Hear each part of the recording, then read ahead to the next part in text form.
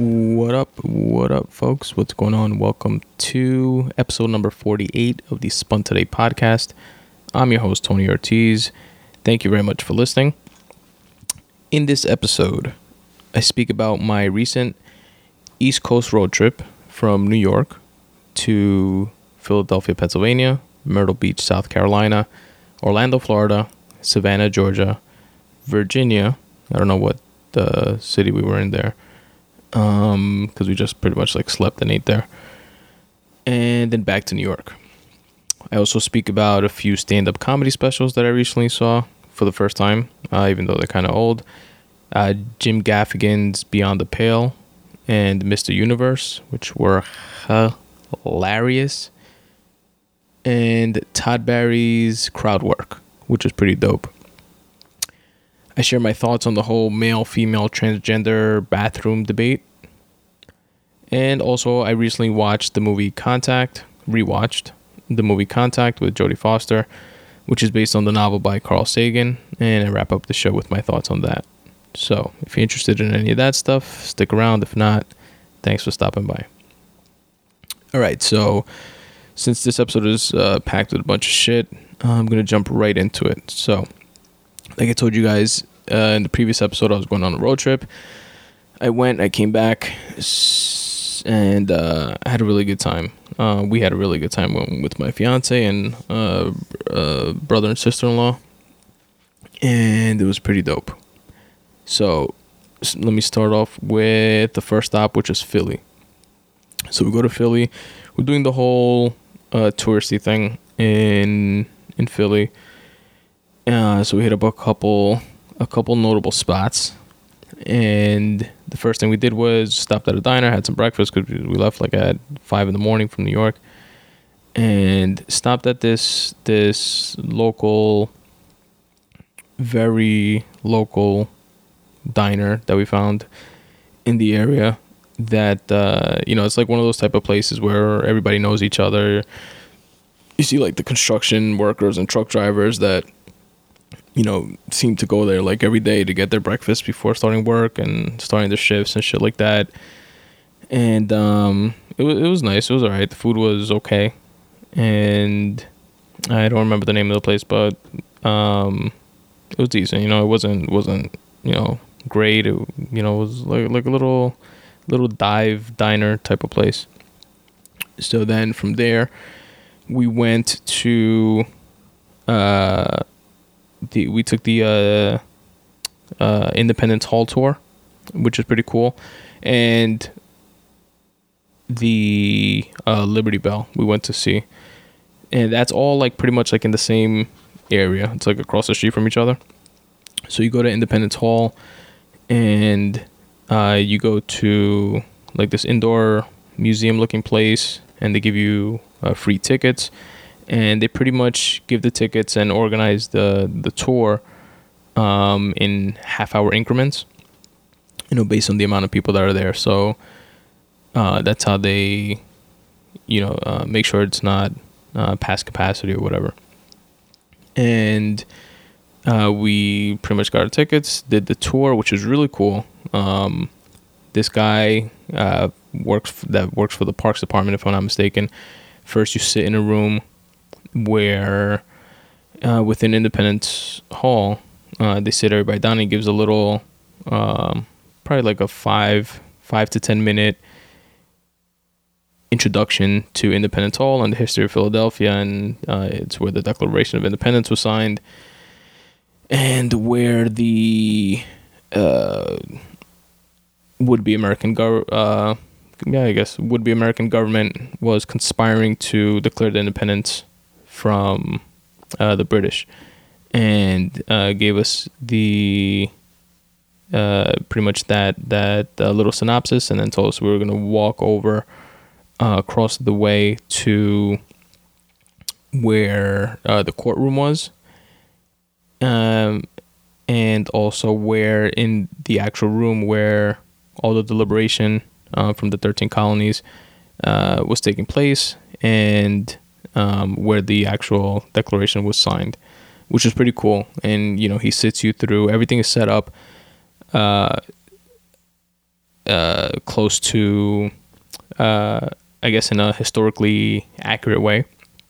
So all the positioning of all the tables of the 13 representatives, like Benjamin Franklin, John Hancock, of the 13 colonies, were how they initially were back then, supposedly. And it was pretty cool. It was pretty interesting. He did a really great job of describing things in an interesting way, and kind of like placing you in that time period and reminding you that it was a very hush-hush type of thing that was going on, because if word got out, they'd be like tried for treason type of thing. And to picture, days on end being in that room, deliberating on certain things, like each state should have 2 state senators, and then Congress should be made up of representatives from each state, but based on population of the state, and all that type of give and take and politics that was going on between the 13 colonies at the time, before they were actually formed, and how it took days and days of deliberation between them, and how all the windows would be closed because they didn't want anybody overhearing stuff, and then reminding everyone that there was no electricity or air conditioning in that time, and how sweaty and smelly the place must have been, and all the like coats and blazers, and like all the garments that people wore back then, and it kind of like really places you there. I find that type of shit interesting, so I thought that was pretty cool to be in that actual room where our country formed. Then from there, we bounced. The whole thing was probably like less than half an hour, that little tour. So definitely, I recommend it if anybody's like in the area to do something like that.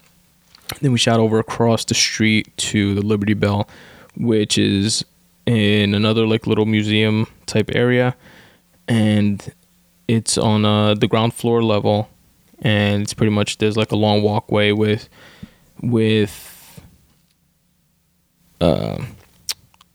I don't know, museum type stuff, like paintings and portraits and stuff like that lining the walls, and not memorabilia is not the right word, but Liberty Bell related content, on the walls and stuff. Then you get to the end of that walkway, and the Liberty Bell is there, and people are just, it's roped off. But you could get pretty close to it, and people are just there. You could, actually like reach over and touch it if you wanted to.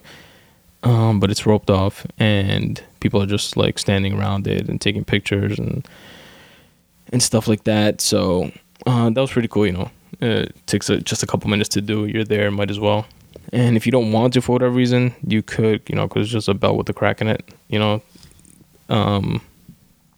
probably, obviously, not speaking to the historical ness of it, but if that's not your thing, you could see it like the place is glass like all around, so you could actually see it from the outside if you didn't want to like go in and go through the metal detectors and shit like that. Then from there, we went to the Rocky Steps. The steps from the movie Rocky. And we did what everybody else, the fucking hundreds of people that were there, were doing. It was running up the stairs, putting up your arms like Rocky did in the movie, and you just see everybody there pretty much doing the exact same thing. It's funny. I did it also, of course. And then I was expecting to see the Rocky statue like at the top of the steps, because the stairs, for those of you that don't know, it's a museum, and when I got up there, I was expecting to see the fucking Rocky statue, but it wasn't there. And then someone said that it was fake and it doesn't exist, and somebody else said that they take it down and they put it back sometimes, and like I didn't know. I thought it was just fucking there. And then so that was kind of disappointing. But then we were leaving, then we saw that the actual Rocky statue is there, but it's not like at the top of the steps. It's like when you get to the bottom of the steps, it's like to the left, and there was like a line formed there, and we would have completely missed it. But my brother-in-law Raul saw it, and we went over there and we all took pictures with it, and it was pretty cool. Yeah, and it was a good time. There was like a Rocky lookalike guy there taking pictures of people and shit. And, there's people there offering to take pictures of you, if you're like just there with like as a couple and you don't have anybody to take a picture of both you together. And, they want you to give them a couple dollars and stuff like that, which is cool. And, if you go alone and shit, and you need that, then you don't have to worry about something like that or taking pictures like one by one or whatever. What else? Then from there, we're in Philly, so obviously we're gonna get Philly cheesesteaks, right? And I hit up my boy Pablo and told him where I should get. He travels a lot, so I told him which Philly cheesesteak place should I go to, Pat's or Geno's, and he told me neither. He told me those places were too touristy, and go to a local spot that is known to make them good. And I'll say this: if you want a good, like, banging Philly cheesesteak sandwich, I would recommend to take Pablo's advice and do something like that. But if you want the, touristy experience, which, that's what we're pretty much doing there, and you don't want, your emphasis isn't in getting, the tastiest sandwich or Philly cheesesteak, then go to Pat's or Geno's. We went to Geno's. It's where I initially wanted to go to. And again, just for the whole touristy experience type of thing. And the sandwich, it wasn't that good, to be honest. It wasn't a bad sandwich. But it wasn't like, oh my God, this is the most delicious Philly cheesesteak sandwich I've ever had. It wasn't by far.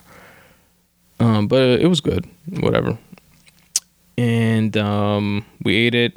So it was slightly disappointing, but whatever. It wasn't, again, we weren't there just for the taste of the sandwich. It was just to see Geno's and Pat's, two staples of Philly directly across the street from each other. If you guys don't know, it's two big Philly cheesesteak hoagie making places, sandwich shops which are famous in Philly and always have lines and stuff like that. And wanted to go to see them, and we did. Then next door to it, there's this place called Café Crema, both of which, by the way, I knew about Geno's and Pat's, but Café Crema I learned of, or I heard of for the first time, watching, what was it, one of those YouTube shows that I mentioned to you guys before. It's not Fuck That's Delicious. It's Dana White's Looking for a Fight, the UFC Dana White web series, and they went there. They went to either Pat's or Geno's, I forget which one, and then next door they went to Café Crema. So I definitely wanted to go there because it's a place that specializes in coffee and cannolis, and they have mad different types of cannolis. So I figured I had a cheesesteak, then went there for dessert and coffee before we hit the road again. And that's exactly what we did. Cannolis were off the hook. They have like pistachio cannolis, peanut butter cannolis, and just a bunch of like different flavors. And it was really good. Definitely recommend going there. I liked it. I enjoyed that a lot. And then what else? Let me look at my notes here. Rocky Steps, Statue, Pat's and Geno's, Café Crema. Boom, that's it. So that wrapped wrapped us up in Philly. We hit the road, and we drove all the way through to Virginia before we stopped for dinner. And we ate we found a Mexican restaurant. We decided to go there. I don't know why. Mexican food in Virginia kind of doesn't go, but that's where we went. And it wasn't bad. It wasn't like, well, this is disgusting, I don't want to eat this. But it wasn't good Mexican food. But whatever, we stopped there. The people were like super nice. I think they were like happy to see other Hispanic people. And being a Mexican restaurant in the middle of Virginia. And yeah, that was it. That was pretty much our stop in Virginia. We wanted, on the way back, we stopped there again and we stayed there for the night, but I'll get to that later. Then from there, after dinner, we just shot straight down to South Carolina. In South Carolina, we were staying in Myrtle Beach, and it's pretty fucking far from the I-95 to actually get to Myrtle Beach. Like, after we got off the 95, we felt like fucking like 2 hours just of like side streets and side routes and highways and shit like that, in the dark with no light and stuff, to get to where we were going to. But when we got there, we were very, very happy and stayed there for a couple days and really enjoyed it. It was actually the highlight of the trip. And what it was funny because, it was dark. We were driving for a while. And the GPS is like pulling me into like what looks like to me like this residential type of like organization, like type of thing, right? And the GPS keeps telling me to go through there, and then my girl gets excited. She's like, "Oh my god, is it here?" Because it looks like really nice. And I was like, "No, don't get your hopes up," because I don't want to wind up at some fucking shitbox place, and then she had her hopes up with that. But it actually wound up being, this was the place. So it was just like a really big property. And what we rented was a cottage, which to me, from what I booked and what I saw in photos and stuff like that, I pictured it. I always assume that the pictures and stuff like that are nicer than what you're actually going to wind up with. So I pictured in my mind, a 2-bedroom little bungalow type of thing, with a living room / kitchen, and that's it. And we drove in and checked in. At this point, it's like, I think like 1 or 2 in the morning or something like that, or midnight or 1 in the morning. I don't know. It's late at night. So we check in, and it gives us the keys to the place and tells us like where to drive to find it. And because it's like a hotel, like regular, skyscraper type hotel, but on the hotel property, surrounding it are all these cottages, these like little houses, and you can either stay in the cottages or stay in the hotel, but all of it is part of the hotel. And we pull up to our place, and it wound up being a 3-bedroom, 3.5 bathroom, 2-car garage, living room with flat screen TV with cable. It was like a smart TV with fucking YouTube and Netflix and shit like that embedded into it. 8-person dining room, kitchen with all, plates and pots and coffee maker and pans and silverware and everything you need, cups. Access to the garage from the inside. You had a laundry room. You had a back patio with a barbecue, and it was super, super nice, super dope. We were like more than satisfied. It exceeded our expectations. Really loved the place, so much so that we say that we're gonna go there next year again. but just to stay there, not to do this whole road trip thing. And it's pretty dope because you get, for example, you book the place and you pay for the place. So if you go with 2 people or if you go with 10 people, it's the same price. So you're not paying like per person. So I definitely recommend it to anybody that wants to check it out. It's called The Cottages at North Beach Plantation.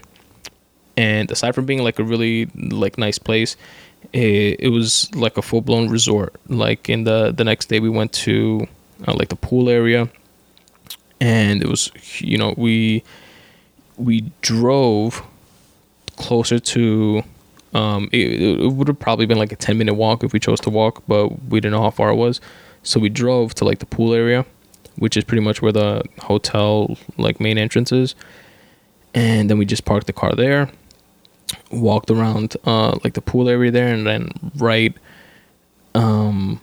past the pool area is the actual beach in Myrtle Beach. So it's super cool. You could go there and just spend like a vacation there at that place. And when you go outside of the hotel, like 5 minutes away, you have a Walmart, so you could buy like all the food and whatever that you want, which we did, and we barbecued and stuff while we were there. You also have like restaurants and like fast food joints, and yeah, it was a really dope place. So then leaving from there, it was so good that I wrote them a review, like 5-star review. I'm not big on like writing reviews, but if I really like something or if I really hate something, I got to do it. And they did, and they definitely deserved it. Then I went to, we went the next day before we left. We went to a local diner that was a few blocks away and had the bangingest breakfast that I've had in a really long time that I can remember. I don't want to say the bangingest breakfast ever because I'm like sucking this place's cock, no homo. But the whole like South Carolina Myrtle Beach experience was really dope, to the point that even the breakfast was like off the chain. Really, really good. Then we leave there and go to Florida. Unfortunately, our experience in Florida was probably the exact opposite of South Carolina in terms of the hotel that we stayed at. And it was a complete shitbox. I know we booked it for cheap. We wanted to stay, you know, close to Disney, but because the plans were to go to like Disney World and shit one of the days, and we staying in one of the Disney hotels is like 100 and something a night, type of thing. So it was like too pricey. So I wanted to be close enough to it where we could just drive to it. And I found this place that was like 15 minutes away. And from the site and the reviews, I think it had like 2 to 3 stars, I want to say. But from the pictures on the site, it looked decent. And I was like, fuck it. You know, the price was really good price. I'll give them that. But you get what you pay for, right? And we definitely did. This place was just fucking ghetto. Like, awful.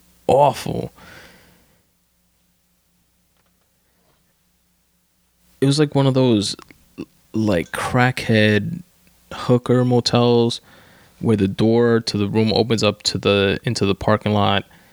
And not for all the rooms, but for some of them. And not that any hotel that's like that is necessarily bad, but this one, it just, like, we opened up the door into the room, and I don't know if it was, like, the combination of coming from where we came from, which was, like, OD awesome, or, you know, in South Carolina, or if this place was just that bad, but, like, it just felt dirty. Like, if we would have found bed bugs there, I wouldn't have been surprised at all. I was actually expecting them. It was decorated like it seemed like from a 1970s garage sale or something like that, and they hadn't changed anything ever since. So, you know, it had like lamps throughout the room, half of which didn't work. The the iron, you filled it up with water and it just leaked right out from a different from the like opposite side. It was just horrible. The tiles in the bathroom were like different colors and shit. Like, you know, like a couple tiles broke and they just fucking plastered a couple whatever tiles they found and put them there. The most innovative ghetto, just to bring it home here, the door in the bathroom of our room wouldn't close because it would bang up against the toilet, and they cut a square like out of the door, the shape of where it was banging onto the toilet, so that it wouldn't hit it and the door could fully close and open. So the door to the bathroom had like a little square chiseled out of the side of it, and it was just fucking ghetto. I don't know, there's no other fucking words for it. The front door had definitely a fucking bullet hole in it. I don't give a fuck what anybody says, because it had a peephole, right? Normal peephole, you know, size and location, center, mid, top, center of the door. Then towards the bottom, middle, left, there's another peephole. Like, it's not centered, it's not in the middle, it's like too low for a midget, just high enough for like a fucking 3-year-old. And to me, that was just a fucking bullet hole that they decided, instead of replacing the door, just fucking stick a fucking peephole in it. And it just felt dirty and dingy and horrible. So, I mean, it was to the point that we contemplated, you know, because I booked it through like a third party, one of those like Expedia, Hotwire like type sites, and all sales are final type of thing. We contemplated just eating the bill and just going to stay at a different place, but ultimately we didn't. And whatever, we toughed it out because it was just 4 days. But we did make a conscious decision of not spending any unnecessary time in that place. And, you know, we had like family and friends and stuff to visit. We also, you know, we knew we were going to Disney, and that was going to be like a whole day thing. So it worked out in the long run. One of the most memorable things that happened, though, was that not the first night, the second night that we were staying there, a fire alarm goes off. And it goes off at about I actually wrote down the time, 1:30-ish in the morning. It was like 1:20 something or 1:30 something. So 1:30 in the morning, this fire alarm goes off throughout the entire hotel, and almost the entire hotel. I would say like 80% of the hotel. And it goes on, and it's like this piercing, loud sound that I actually recorded for you guys, so that you guys could. I recorded it on my phone, so I'm gonna try to stream it in right now while I finish telling you guys a story about it.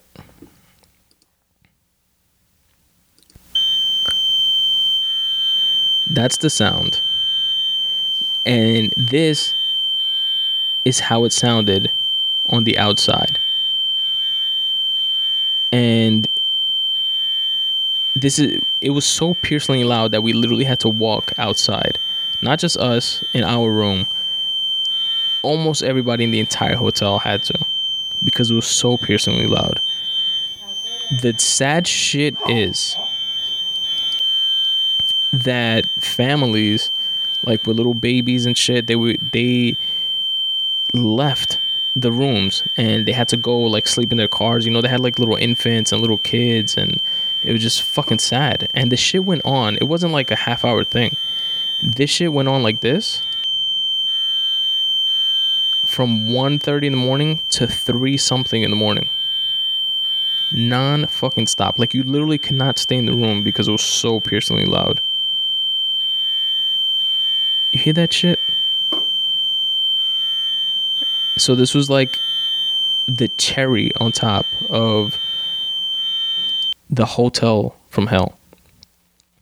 And thankfully, oh, mind you, by the way, I skipped over a part, which is when we walk into the rooms, instead of being like a single bed room, it was two beds, two queen size beds instead of like one king size bed, which is what I booked. But then they told me I didn't book that, and if I wanted to upgrade, quote unquote, they would have to charge me an extra $50. And it was like, what the fuck, you know? So like from the beginning, everything just was horrible. Thankfully though, my boy Raul had the idea to go speak to like the people on the front desk, and we did, to ask them if we could switch our room, because across the parking lot, the other group, there was a group of rooms that did not have the bell going off, and we went there and they actually did move us. And I told them to move us to rooms, or I asked them to move us to rooms with a single bed instead of the double beds, and they did. They didn't charge me anything extra, and we got to those rooms and they were a touch nicer, you know, the quote unquote upgraded room. But it was a smoking room, so you know you could smell cigarettes and shit like that. But it was definitely nicer. You could still hear this fucking fire alarm, but it wasn't coming from it, you know, inside of these rooms. But it was just so fucking loud that you could still hear it from the opposite side. But at least we were in a room that we could actually, you know, close the door and be inside the room, even though we could hear the shit from the outside, but it wasn't coming from inside, which was the issue with all the other rooms. And in all fairness, they did say that they would refund everyone in the hotel for that night. But they, you know, they make you like jump through loops in order to get that refund. And but I did what I had to do, so, you know, and got the money back. I fucking had to call the agency that I booked it through, and then they had to call the hotel to verify what happened. The hotel actually clicked on them while I was on hold, and they came back and told me, and then they called them again. And then, you know, long story short, finally straightened everything out. Then I had to call back again after checking out, and confirmed the checkout and stuff like that. So it was this whole hoopla or whatever. But long story short, we spent as little time in there as possible. It was a shit place. Just like I shouted out the other one for being good, I'll shout out this one for being horrible. And definitely do not stay there. It's called Seralago, Seralago. If you guys are ever in Orlando, Florida, avoid this place unless you just want like a bed and a shitty place to stay at for pretty cheap. Then by all means. Then let's see. We went to a few different places while in Orlando. We went to this place called Disney Springs, which was pretty cool. It's like this big, like, outdoor mall type of thing with a bunch of, like, you know, Disney theme. Obviously, everything in Orlando seems to have like a Disney theme to it. And you know, you could buy a bunch of like Disney stuff, and you see a bunch of like Cinderellas and Buzz Lightyears and different, you know, Disney characters, and the Lego store and stuff like that. And you could sit down and have ice cream, and you're next to the water, and there's bars there, and it's a pretty cool place. There's a stage where people apparently play live music, and it was a cool place. We like pretty much spent an afternoon there walking around, seeing stuff, and it was pretty cool. Again, that's called Disney Springs. Then we went to Disney World, which was pretty dope, and huge. It was my first time there. I had never been there. We had a good time. It's obviously, you know, driven towards kids, but we did a few of the rides. I would say we went to the Magic Kingdom Park, which is like the main park where like that castle is that everybody always takes pictures with. And there's, I think, 4 different parks. We went to just this one and made it through half of that one park, and we were there like from, I don't know, I want to say 2 to 3 in the afternoon to like 11 p.m. at night by the time we got out of there. And we only made it through like half the park and didn't even hit like every ride or anything like that. But Space Mountain was a dope ride. That was pretty cool. Comparable to like Six Flags type rides. The rest were like little kiddie rides. But we saw cool things like the Wheel of Progress, I think it was, if I'm not mistaken. And it shows, it's like a pretty cool, it's the longest going stage show in the world, supposedly. And it just starts off with a guy talking, like from the 1940s, and in his living room, and you see like all the, like the ice box instead of the fridge and all the appliances, and he talks about, how times are then it fast forwards, and the stage, like the seats move around the stage, and it goes like round and round like a wheel. And then the next scene that you see is like the same guy in the 50s and in the 60s, then in like the 2000 somethings, when everything is like automated, and it shows like the transition of technology throughout time. And it was pretty cool. I like that. And the not puppets, but the people, because it's like machines and shit, they're like really creepily lifelike. Like his wife and kids and the dog and shit like that, like it's all like machines, and it looks pretty dope and creepy. Creepy because it looks real. And that was pretty cool. There was also like we saw like a tribute to presidents, and it was like they had like those same type statues, but not statues, like machine people things, but like of all the presidents, and they would like talk, and JFK spoke, Obama spoke, and like a bunch, Lincoln gave his 20 years ago speech, and like stuff like that. And that was pretty cool to watch. You're like sitting like in a theater. That was one of the attractions. And it was dope. It was definitely cool to experience. The final show at the end was spectacular, for lack of a better fucking word. Or, at the risk of sounding cheesy. And it's cool because it gives like a show on the actual castle, like with different themes from like The Lion King and like fucking, what is that shit called? All the Disney movies, like Cinderella and stuff like that, and they play songs and music, and the kids are going crazy, and then the fireworks are going off at the same time, and it's like a fireworks show, and then the fucking Tinkerbell zip lines from the top of the fucking castle like across the park, and it's just pretty cool. It's like a really dope experience. We all enjoyed it, and definitely recommend you guys checking that shit out. Fucking expensive as fuck. It's like $110 a ticket to get into one park. And definitely if that's your thing, if you want to like go there yourself, or if you want to take your kids there or anything like that, definitely plan to do so in more than one day. Don't think that you can go there and do a whole park in a day, let alone all 4 of the parks. So plan accordingly. What else? Then aside from spending time with family and friends, and going to their houses, and barbecue, having a barbecue there and stuff like that, we wound up going to the movies.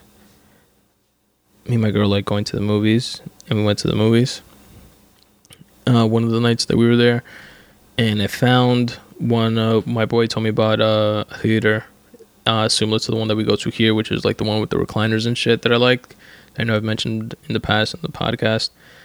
And it was perfect, we thought, until we sat down next to these fucking Puerto Ricans, no offense, that just wouldn't stop talking throughout the whole thing. And I mean like talking, like laughing and oh my god, and not even talking, like reacting to the movie. Like that's one thing. Black people are supposedly known for speaking back and forth, or talking at the movie or whatever. Shout out to Green Acres Theater. but they were just like having conversations amongst themselves, like, "Oh my, you remember when Tia took us to see that other movie that was similar to this one?" And blah blah blah, blah. And it was like, "Yo, shut the fuck up!" Like fucking stop, yo, throughout the whole shit. Thankfully, we were watching Angry Birds, which was my girl's choice, but it's still fucking annoying. I hate that shit. Fuck, man. Don't go to the movies, people. If you're gonna speak, don't go to the fucking movies.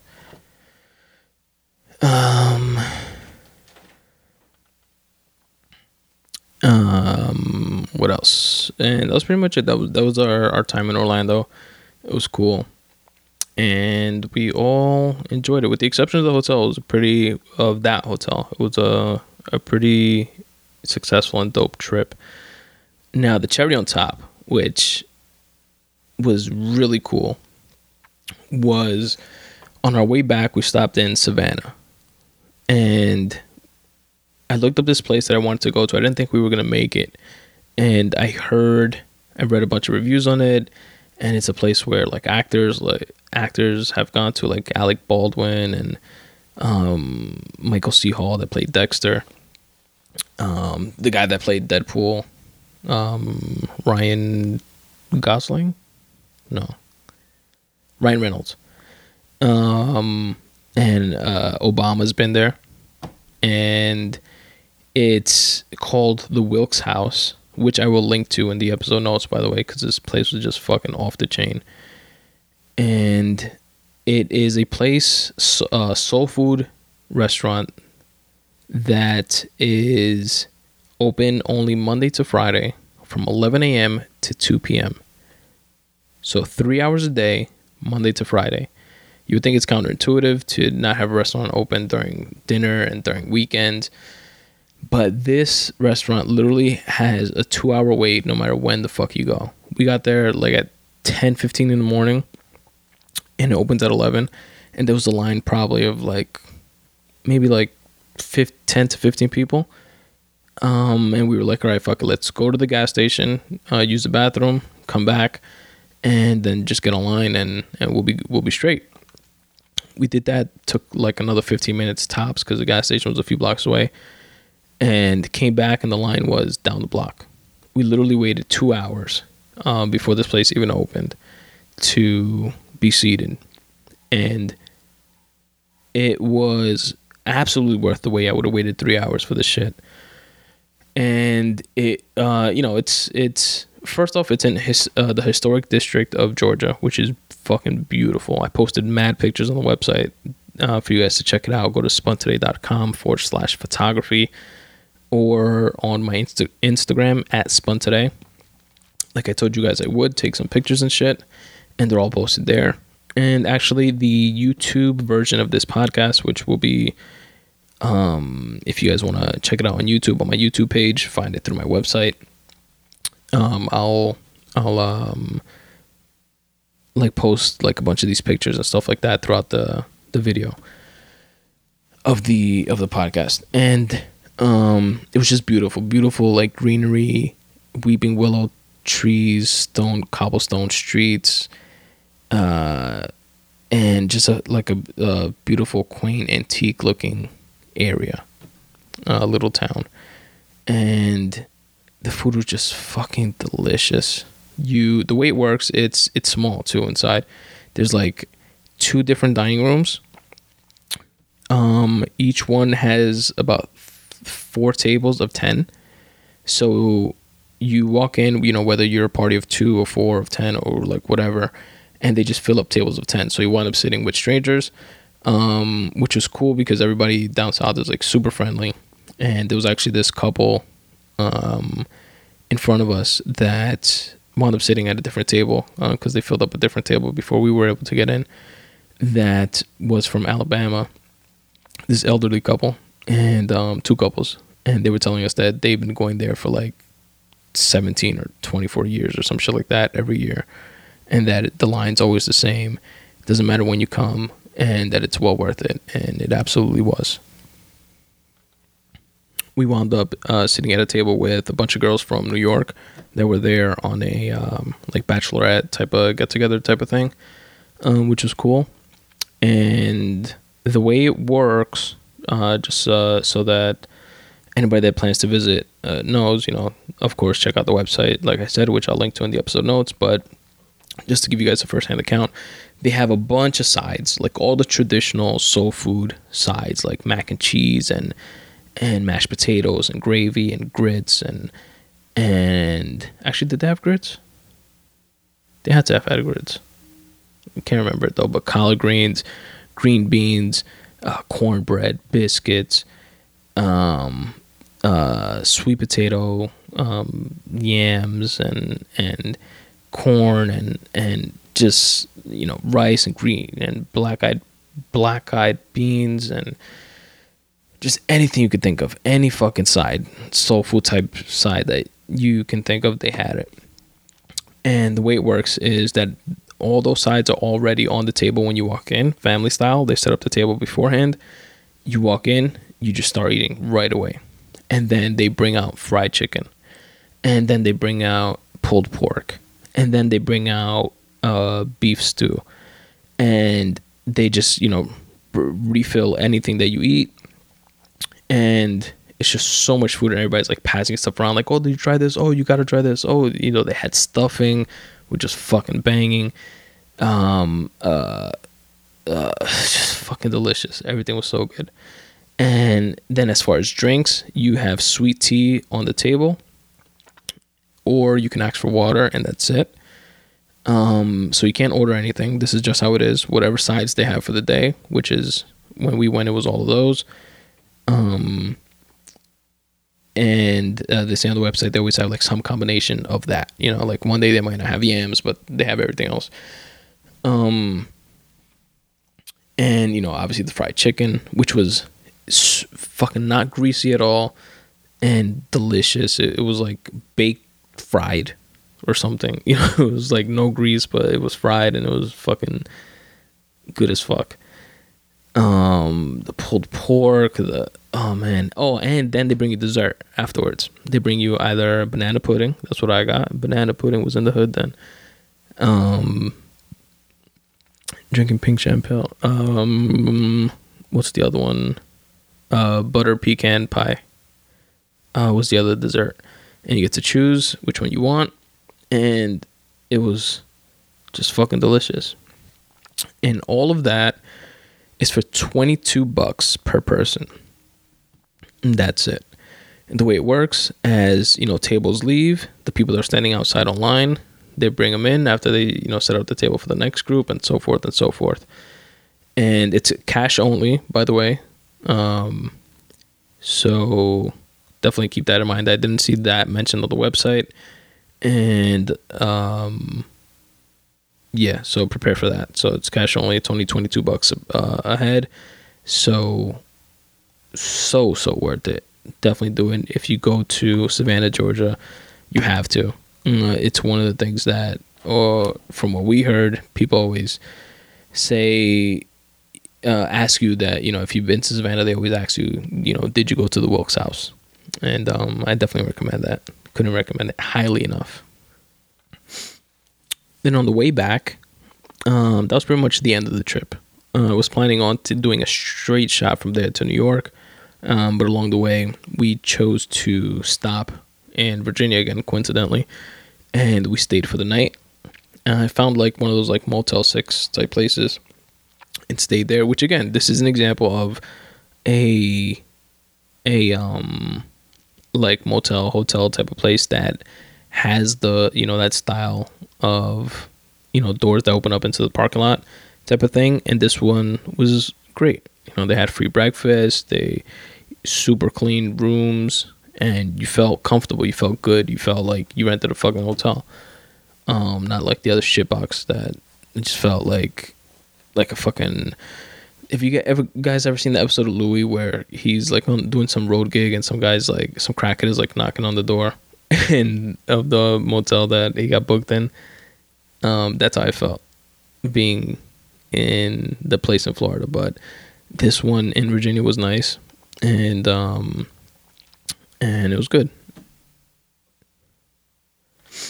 Then we made it back to New York in one piece, and I am here, and I lived to tell you guys the story. And that was my road trip. Now, on to the last few things that I told you guys I was going to mention, which was Jim Gaffigan's comedy specials. I've heard of Jim Gaffigan before, and he is a clean comic. For those of you that don't know, clean comic in the sense that he doesn't really curse a lot. He's labeled a quote unquote clean comic, and I've never been the type to prefer one type of comedy over another, whether it's like political comedy or a clean comic versus a dirty comic. I appreciate the craft a lot, how these guys are able to do what they do, and I can find gems in any of those styles, if that makes any sense. Just like I can be into a fucking rom-com movie just as much as into a fucking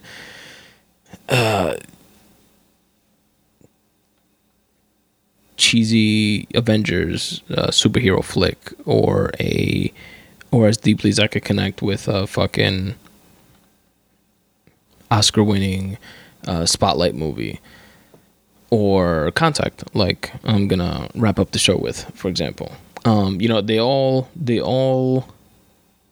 evoke emotion, and the fact that they evoke different emotions is like a secondary thing. I think the main thing is that it gets you to that emotional state, and in terms of comedy, it gets you to laugh, whether it's clean, whether it's dirty, whether it's political, whether it's hacky, whether it's whatever. The point is, it gets you to laugh. And Jim Gaffigan made me and my girl fucking laugh out loud countless times, and it's super funny. We saw the most recent one first, which was Mr. Universe, and I think that one's funnier than Beyond the Pale, which was a few years earlier. Both comedy specials are hilarious. Both of them were very good. I recommend watching both, but if you're gonna choose one, definitely for my taste at least, go with Mr. Universe, and you will not be disappointed. Super funny, and both specials are on Netflix. Also, another one that we saw was Todd Barry's Crowd Work, which was ballsy as fuck. I remember I went with my brother to see Todd Barry once, and I even forgot it was him until I saw him on Louis' show, and I just recognized him, and I was like, oh shit, yeah, that's the guy. And we saw him live once, which was cool. I barely remember it though, but it was cool to know that I went to it, but we saw he has a special on Netflix called Crowd Work, which is a few years old, but it was so ballsy because the whole thing was just no material. The entire special was no material, and it was just straight crowd work. And crowd work, for those of you that don't know, is when comics just fuck with the crowd. They talk to the crowd. What do you do, and just make funny shit based on the random stuff that you say, which is so ballsy and just a different level of comic that's able to do that type of shit. Dave Attell is another one that's good at that, from what I've seen. And who else? What's his fucking name? Russell Peters is good at it as well. But Todd Barry is just like on some Jedi shit, because he did the entire special just of that. And hats off to him. That's some crazy shit.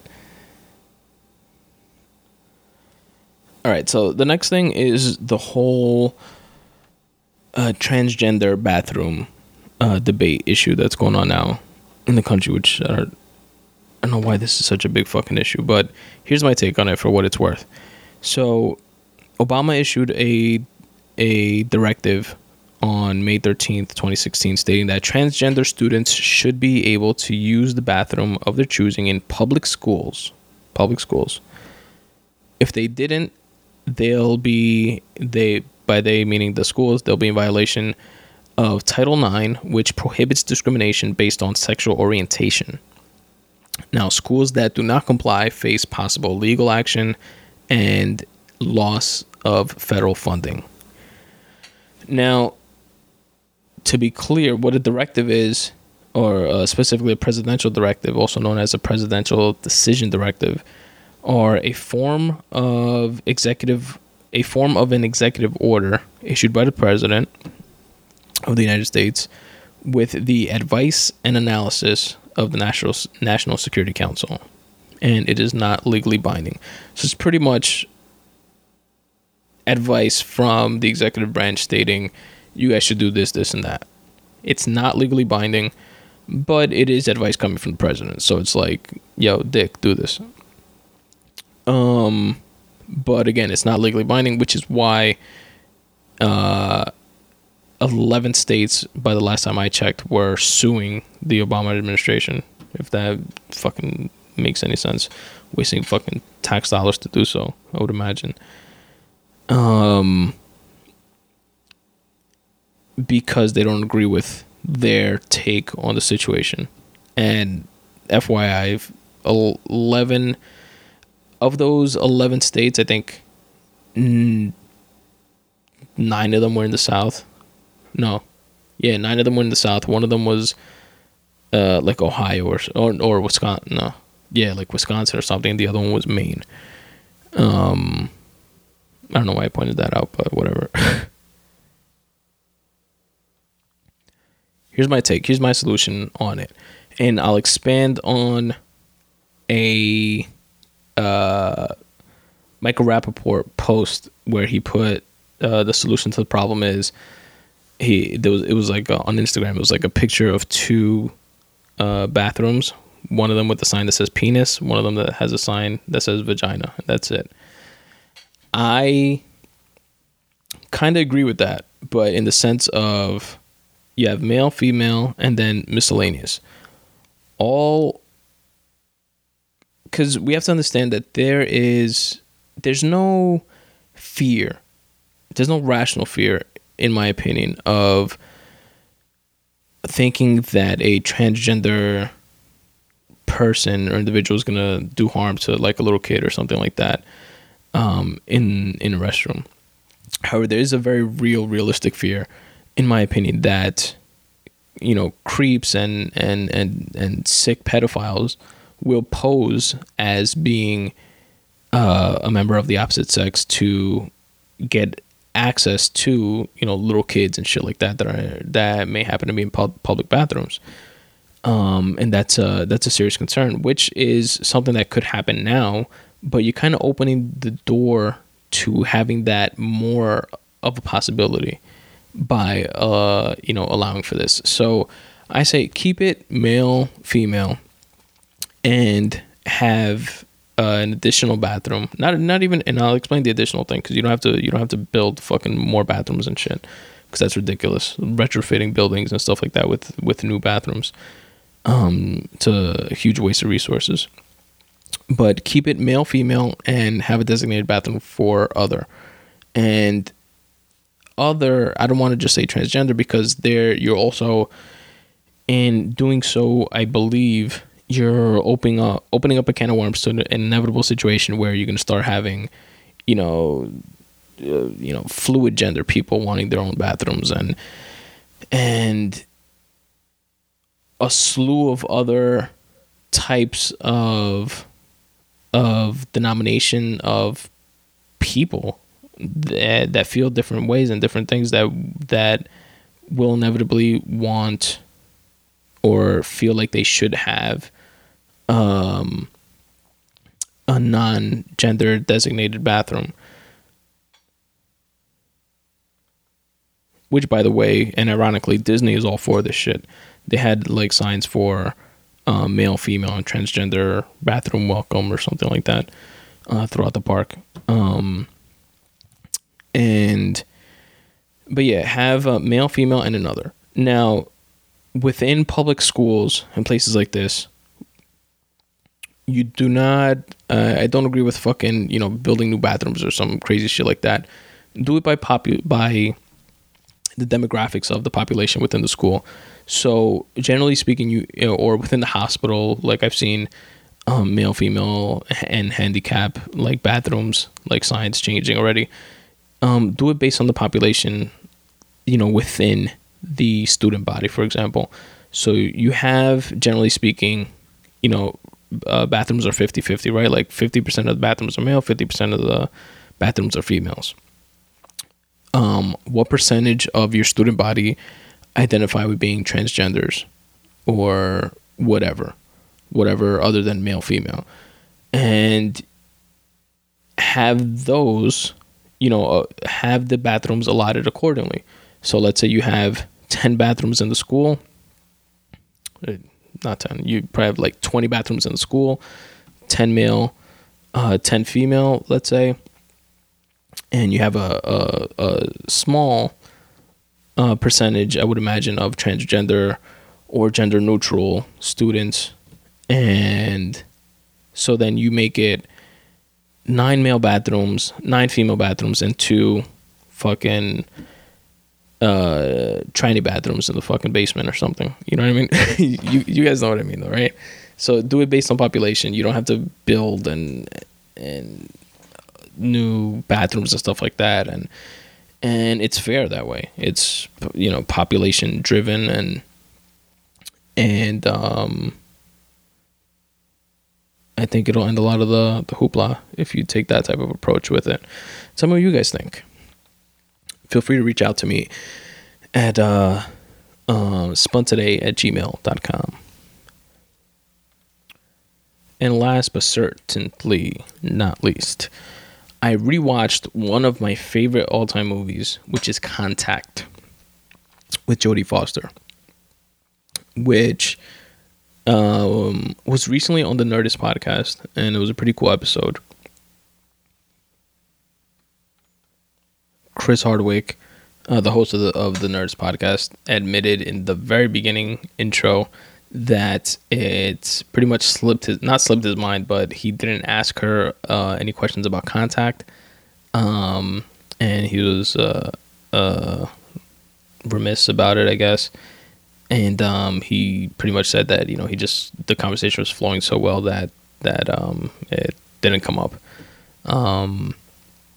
But it's one of the movies that she's most known for, and it's based on a novel by Carl Sagan. And those of you that don't know, Carl Sagan was like an astronomer and an author, and just a science. He was like the Neil deGrasse Tyson of the 70s, basically. And Neil deGrasse Tyson actually has a really cool story of how he met Carl Sagan when he was like on a school trip or something like that. And he told Carl Sagan that he wanted to be a scientist, and Carl Sagan told him to follow his dream, and he wrote him like a little note and stuff like that. And Neil deGrasse Tyson became the fucking gem to society that he is today, in part due to Carl Sagan and the inspiration that he gained from him. And Carl Sagan was the original host of the show Cosmos that Neil deGrasse Tyson was remaking now. And he is actually, if you guys check out my book, Make Way for You, Tips for Getting Out of Your Own Way, the foreword that I put in the book is from a commencement speech that Carl Sagan gave at Cornell University back in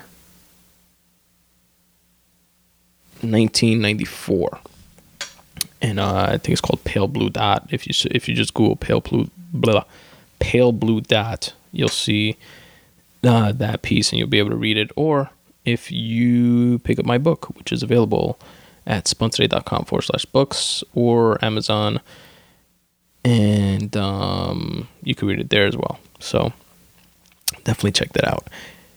But yeah, Contact is one of my favorite movies. There was quotes that I stayed with me since the first time I saw it in the theater, which I remember seeing it with my brother and his best friend at the time. That was when that movie came out in 93, I want to say, somewhere in the 90s.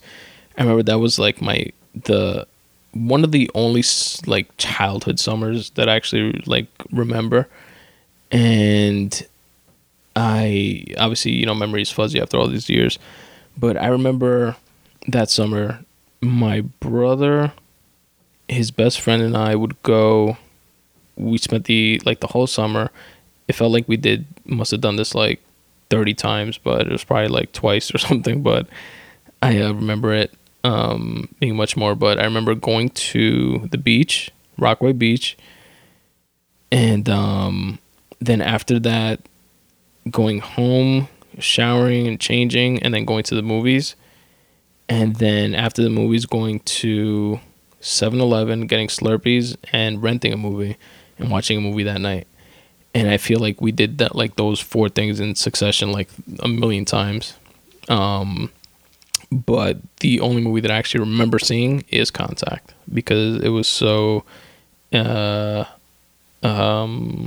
made like so much of an impression on me, like even as like a little kid.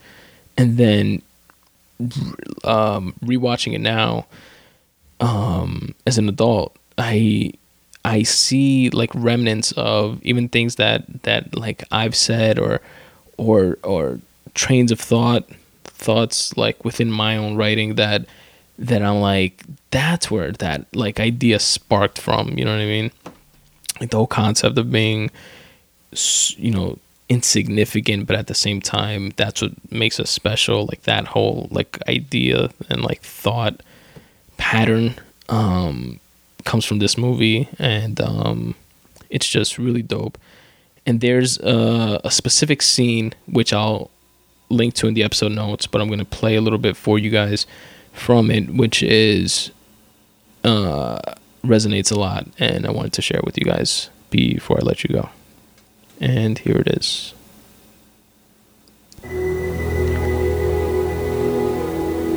You're an interesting species. An interesting mix. You're capable of such beautiful dreams. And such horrible nightmares. You feel so lost. So cut off. So alone. Only you're not. See, in all our searching, the only thing we've found that makes the emptiness bearable is each other.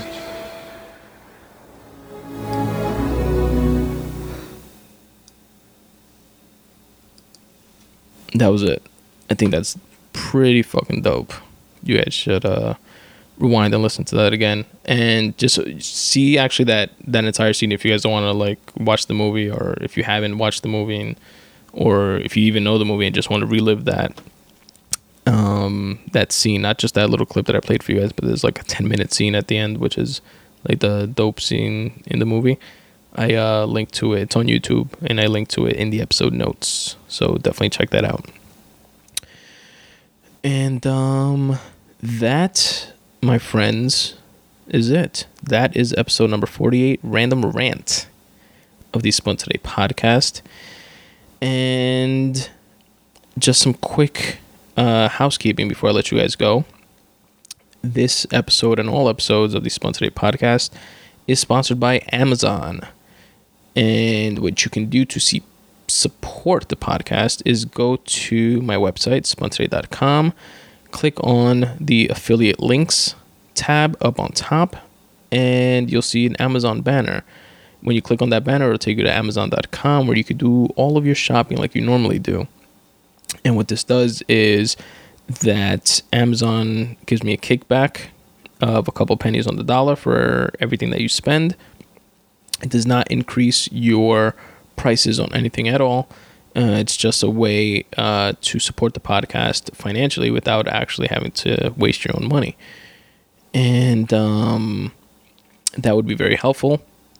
I would also really appreciate it if you guys rate and review the podcast on iTunes and or Stitcher or wherever you listen to podcasts, whether it's on Pocket Casts or Google Play or wherever it is. Please rate and review the podcast. It really helps with the podcast gaining visibility. I would also like you guys to check out all the pictures that I mentioned in this episode that from like the historic district in Georgia and some pictures of just the road trip in general, you'll find at spuntoday.com/photography, or my Instagram page at spuntoday. You can follow me on Twitter at spuntoday, and check out the Facebook fan page, which I just remembered I need to put those pictures on the Facebook fan page as well. So all those folks can check it out at facebook.com/spuntoday. And like I said, I'm going to cycle a bunch of the pictures and stuff like that through the YouTube version of this episode. I'll cycle the pictures through it. If you guys want to listen on there, you can, and see some cool pictures at the same time. Also, please check out my book, which, like I mentioned earlier in the episode, is called Make Way for You, Tips for Getting Out of Your Own Way. You can get some free excerpts and synopsis of the book at spuntoday.com/books, or check it out on Amazon. And if you would like a free PDF copy of the book, the entire book, not just a clip of it, not the first few chapters or anything like that, the entire book in PDF format, I will email it to you if you go to spuntoday.com/books. At the bottom of the page, just fill in your name and email address, and I'll shoot you over a copy after you confirm your email address. And lastly, the last thing that I'm going to push here on you guys is the Midday Monday Boost Letter. It's my newsletter, which goes out once a week on Mondays, Midday Mondays at noon. And it's just 5 things that resonated with me throughout the week, which is a photo of the week, a video of the week, which could be like a TED Talk or a rap battle or a cool video that I liked, a podcast of the week, a word of the week, and a quote of the week.